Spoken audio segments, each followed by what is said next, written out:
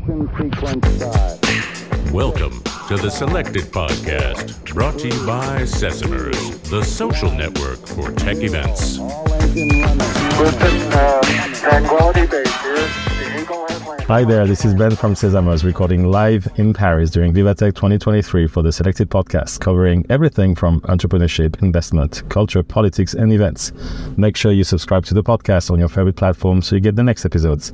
Now let's get started. We're meeting with Pierre Paslier, the co-founder and co-CEO of Notepla. Hi Pierre, how are you doing? Very good, thanks. Thanks for having me. Can you start by telling us about your work at Notepla? What is it that you do? Yeah, so Notepla, we are developing packaging made from seaweed instead of plastic. So it's all about creating sustainable options for brands who want to switch away from all that plastic packaging that gets thrown away.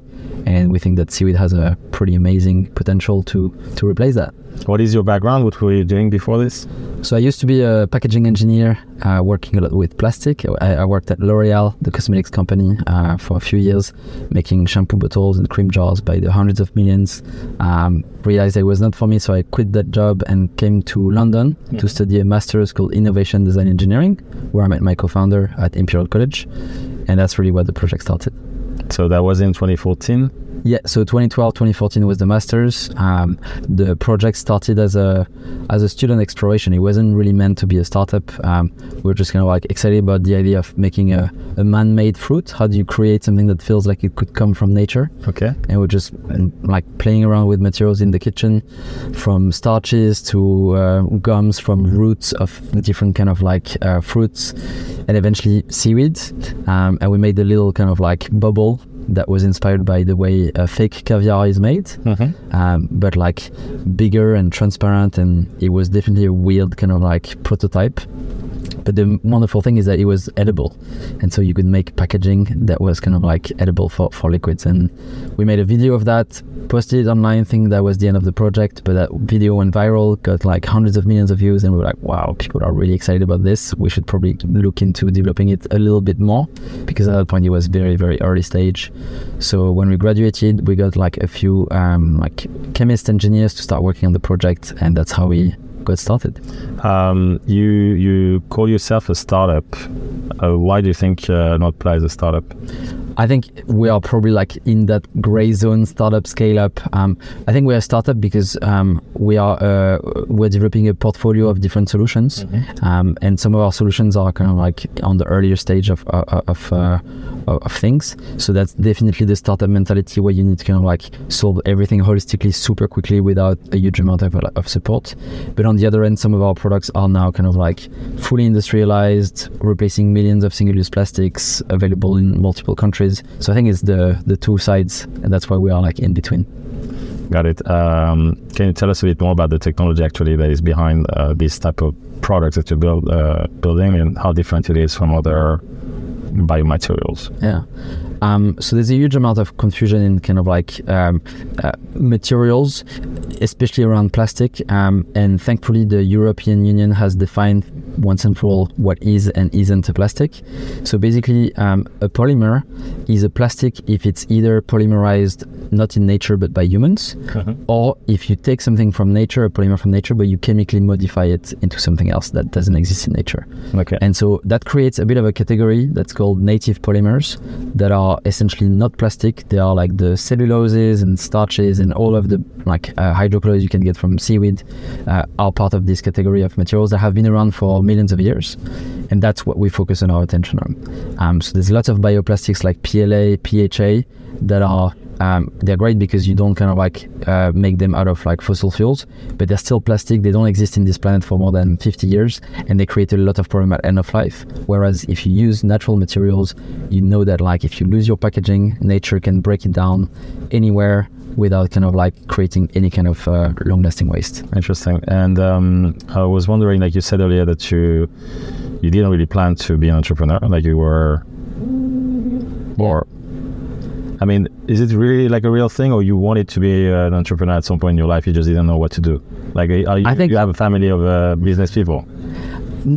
Yes and no. I think that like what I was really excited about is the innovation and the potential of this product to replace like all of that plastic. Wow. And I think that like the only way was actually entrepreneurship. And it turns out that entrepreneurship is super interesting because you constantly learn a lot of new skills, and it's very kind of like rewarding when things are kind of like working well. So I think that it is a path that suited me well, but I never really kind of like approached it being like, I want to start a startup and I will have to find a project and I will find a co-founder and I will just... And what about your co-founder? Similar. I think that like it's one of our strengths that like we're here because we're really excited about the products that we can put in this world. And so we're kind of like doing the ushering of those products to a level where they're going to kind of like play that role that we want them to see. But I don't think we are kind of like too Mark Zuckerberg about it, of kind of like clinging onto this kind of like this position for forever, because it's really about like believing that right now we are the best people to do that job, but maybe in the future. An interesting element also is that I see that both of you are CEOs. Why? Yeah. Why co-CEOs? So it's actually really nice. Like the other day we were at the kind of like portfolio days of one of our investor, and they were like 3 co-CEOs. So it's starting to be a lot more kind of like mainstream. People are kind of like embracing a bit the fact that I think startups are all based on like some kind of like innovative technology or product or business model, but when it comes to kind of like the organizational structure, it's very old school, and it's usually projected by your first investor, the business angel, who's been kind of like thinking of like a pyramid from like day one. But actually I don't think that that's necessarily like always working the best. So I think with my co-founder, we have this amazing ability to kind of like externalize our ideas, and it makes them so much more kind of like easy to shape than like when everything is kind of like bouncing around in one head. So we use that to our kind of like benefit. And then it's about like knowing how to work together and convincing each other quickly, which obviously after 8 years of working on this, we are kind of like well versed in doing. How do you divide work? So if you're 2 co-CEOs, like for example, what areas of responsibility you have? Yeah, so we haven't done like a split per function, Okay. but we do split on projects. Okay. But the amazing thing is that, for example, last December we win the Earthshot Prize. There's like a huge amount of kind of like requests for media and so on. We are doubling each other's kind of like week. So that's a very powerful thing I think to have. And yeah, we make it work quite well. Okay. How big is the team now? 75. So across chemistry, engineering, design, biz dev, production. Based on where? All in London. So we are in East London in Hackney Wick. Okay, cool. Did you raise funds? Are you planning to raise more? Yeah, so to date we've raised about £15 million.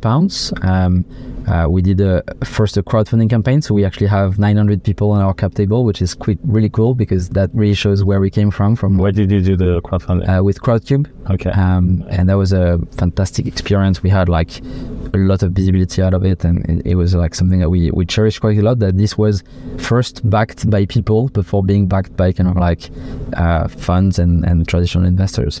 But then we're also really happy that now we are also backed by impact VC funds and family offices. And now we're looking at our Series B. We've really kind of like unlocked in the last 6 months our manufacturing capacity, multiplied by 500% and reduced our cost by half. So we feel like we're on this inflection point, and we are starting discussions around Series B. Okay. How does it work? Like on like this growth is licensing, or how do you do it? So it's retrofitting. So we see a huge opportunity to look at existing factories that transform like plastic or synthetic materials, and finding the way to make our seaweed work in those kind of like factories. So for example, our takeaway boxes, they are all now manufactured, like the coating is applied in Manchester in a factory that used to kind of like apply synthetic materials onto cardboard. At the moment we go all the way to kind of like the final boxes, but we are starting to get conversations to just supply the coated board to the converter so that they can basically make whatever box for whatever client.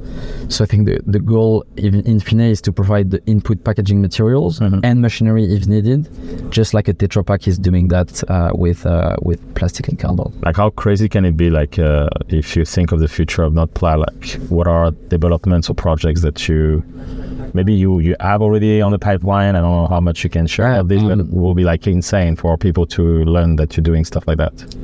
up until now we've been doing mainly coatings and flexible membranes. That was kind of like and is a huge kind of like use of plastic, but rigid materials were always a bit kind of like trickier to achieve. But we have like had a pretty significant kind of like breakthrough in the past kind of like year of starting to be able to injection mold our seaweed material and form all sorts of different products. And we've just won a grant in the UK for kind of like furthering this work. So I think that like what we are starting to be able to do around rigid is really, really exciting. Is that composite materials type of business, no? Yeah, so we're injecting pure seaweed. That's really kind of like the goal. But like the first thing we're making is like cutlery, hangers, disposable razor, kind of like there's all sorts of different things that we can do that are kind of like today plastic but shouldn't be. Yeah, got it. That's super interesting. Why are you here at Vivatech? We are based in London, but we are very much kind of like open to business in Europe, and actually Europe represents about 50% of our turnover. So it's very important for us to kind of like find partners locally. I think that like France is super exciting in terms of how much it's grown for the startup ecosystem, innovation, investors, and like corporates that are really understanding the opportunities. So I think that's really what Vivatech represents. And I think also that like it's a great opportunity to raise our profile here, because if we need to kind of like expand at some point, have a base in Europe, France could be a good one. Okay, and so what are you doing specifically here? Are you exhibiting? Are you speaking? What's the how many people are here? So we're four. I've just kind of like done a speech on the discovery stage. We have a booth where we show all our different packaging solutions. So we're really here for like the entirety of like Vivatech to have conversations. And the booth, you how did you get it?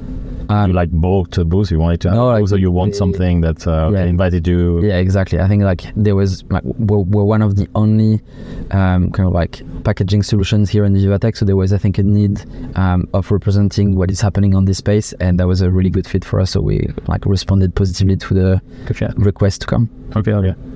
The talk you made, I saw that on your profile that you I guess you like to speak because you spoke at events. Yeah, I think it's part of the TEDx.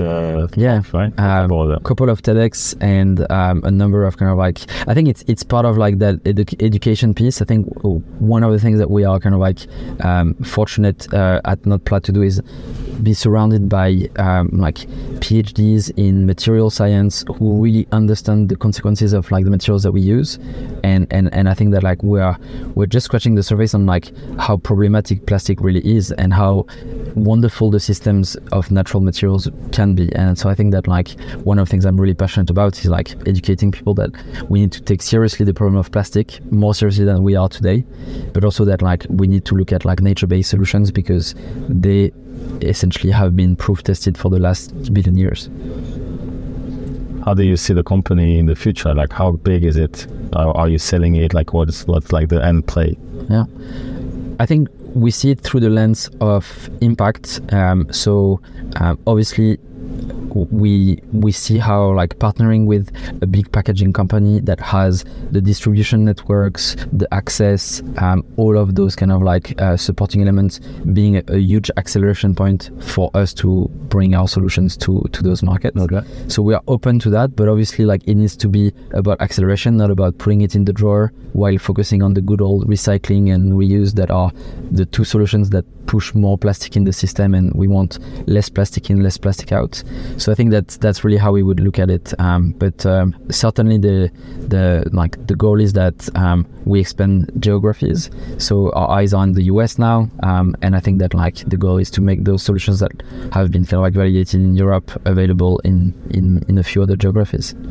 That's the goal of the Series B. What are the big brands that you don't work with your product? For example, you mentioned that you were working at L'Oréal initially. Are they using you or not yet? So maybe maybe I hold a grudge against L'Oréal. I don't know. We would love to work with them. I think that like there could be lots of things that we can be doing. So one of our long-term partner, Just Eat, who is kind of like helping their restaurant partners to use more sustainable packaging. We're now active in 8 countries with them in Europe. and actually they're also a partner of the UEFA. So on Saturday it was the final of the Champions League in Istanbul, and the whole stadium in Istanbul was only using our packaging. There was no plastic, so it was really a fantastic way of showing that it works at scale and that we can like have those events become more sustainable. One other thing that is quite exciting, we're working with Decathlon now very closely on the like Oho, the little kind of like bubbles. We've worked really closely with them on an energy gel solution. They have the ambition of like completely deplastifying all of their energy gel offering, and so we're going to help them to do that. So that's quite exciting. Hopefully seeing some of that like launch in the market in France later in the summer. That's amazing. You said L'Oréal, maybe in the future you work with them? Right? Yeah, for sure. That's good. Also, maybe a couple more questions before we wrap up. But I was checking the website, and you have like a shop. Yeah. Which is like kind of interesting story here, because as we can learn from this conversation, the growth and the business ambition of the company is around the B2B. Kind of, you're a provider, you're hidden behind the brands that are using your product, and this is going to be the growth. But you still have a shop. Like I can go online as a consumer, as a fan of the early days, and buy stuff online from your website. Yeah. So we see the value of the shop twofold. The first one is like that feedback loop with some of our kind of like end users is super important, and there's no better way than kind of like transacting directly with independent restaurant groups that are kind of like essentially able to give us this feedback that make the product better.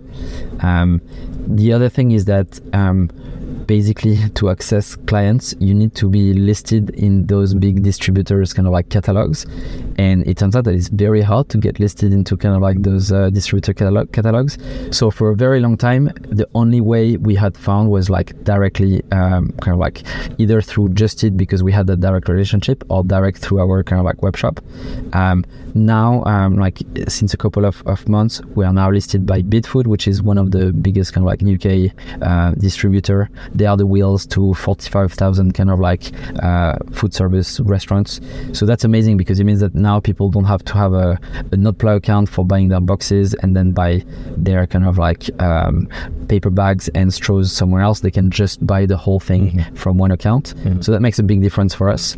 But obviously, like getting listed. Why did it take so long to get listed there?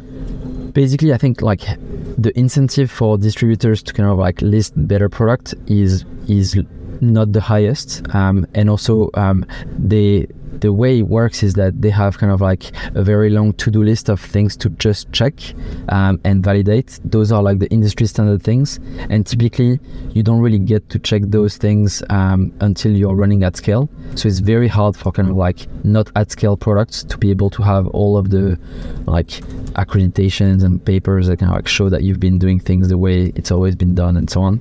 So that's been one of the kind of like things that actually took like months and even like years to just get them comfortable with the fact that now we are fully at scale and we are able to deliver millions of units. Okay, one last question. What advice would you give to other entrepreneurs who are interested in tackling environmental issues? I think there's a huge opportunity. I think that like one of the advice I would give them is around creating a team and surrounding yourself. The amount of people who want to work on something that has a strong purpose is like already insane, but it's growing all the time.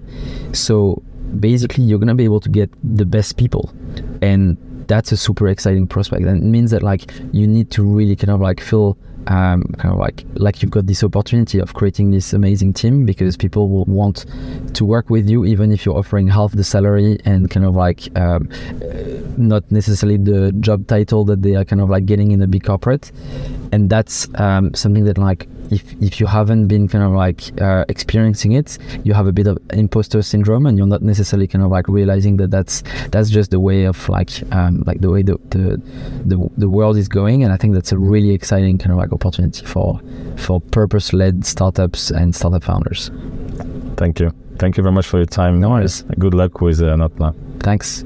And yeah, if there's a few ways to help us, but like certainly to tell your local takeaway food provider, that they should really look at like more sustainable packaging. It's always helpful. Just like tag at Notpla on their Instagram, and they'll get it over time.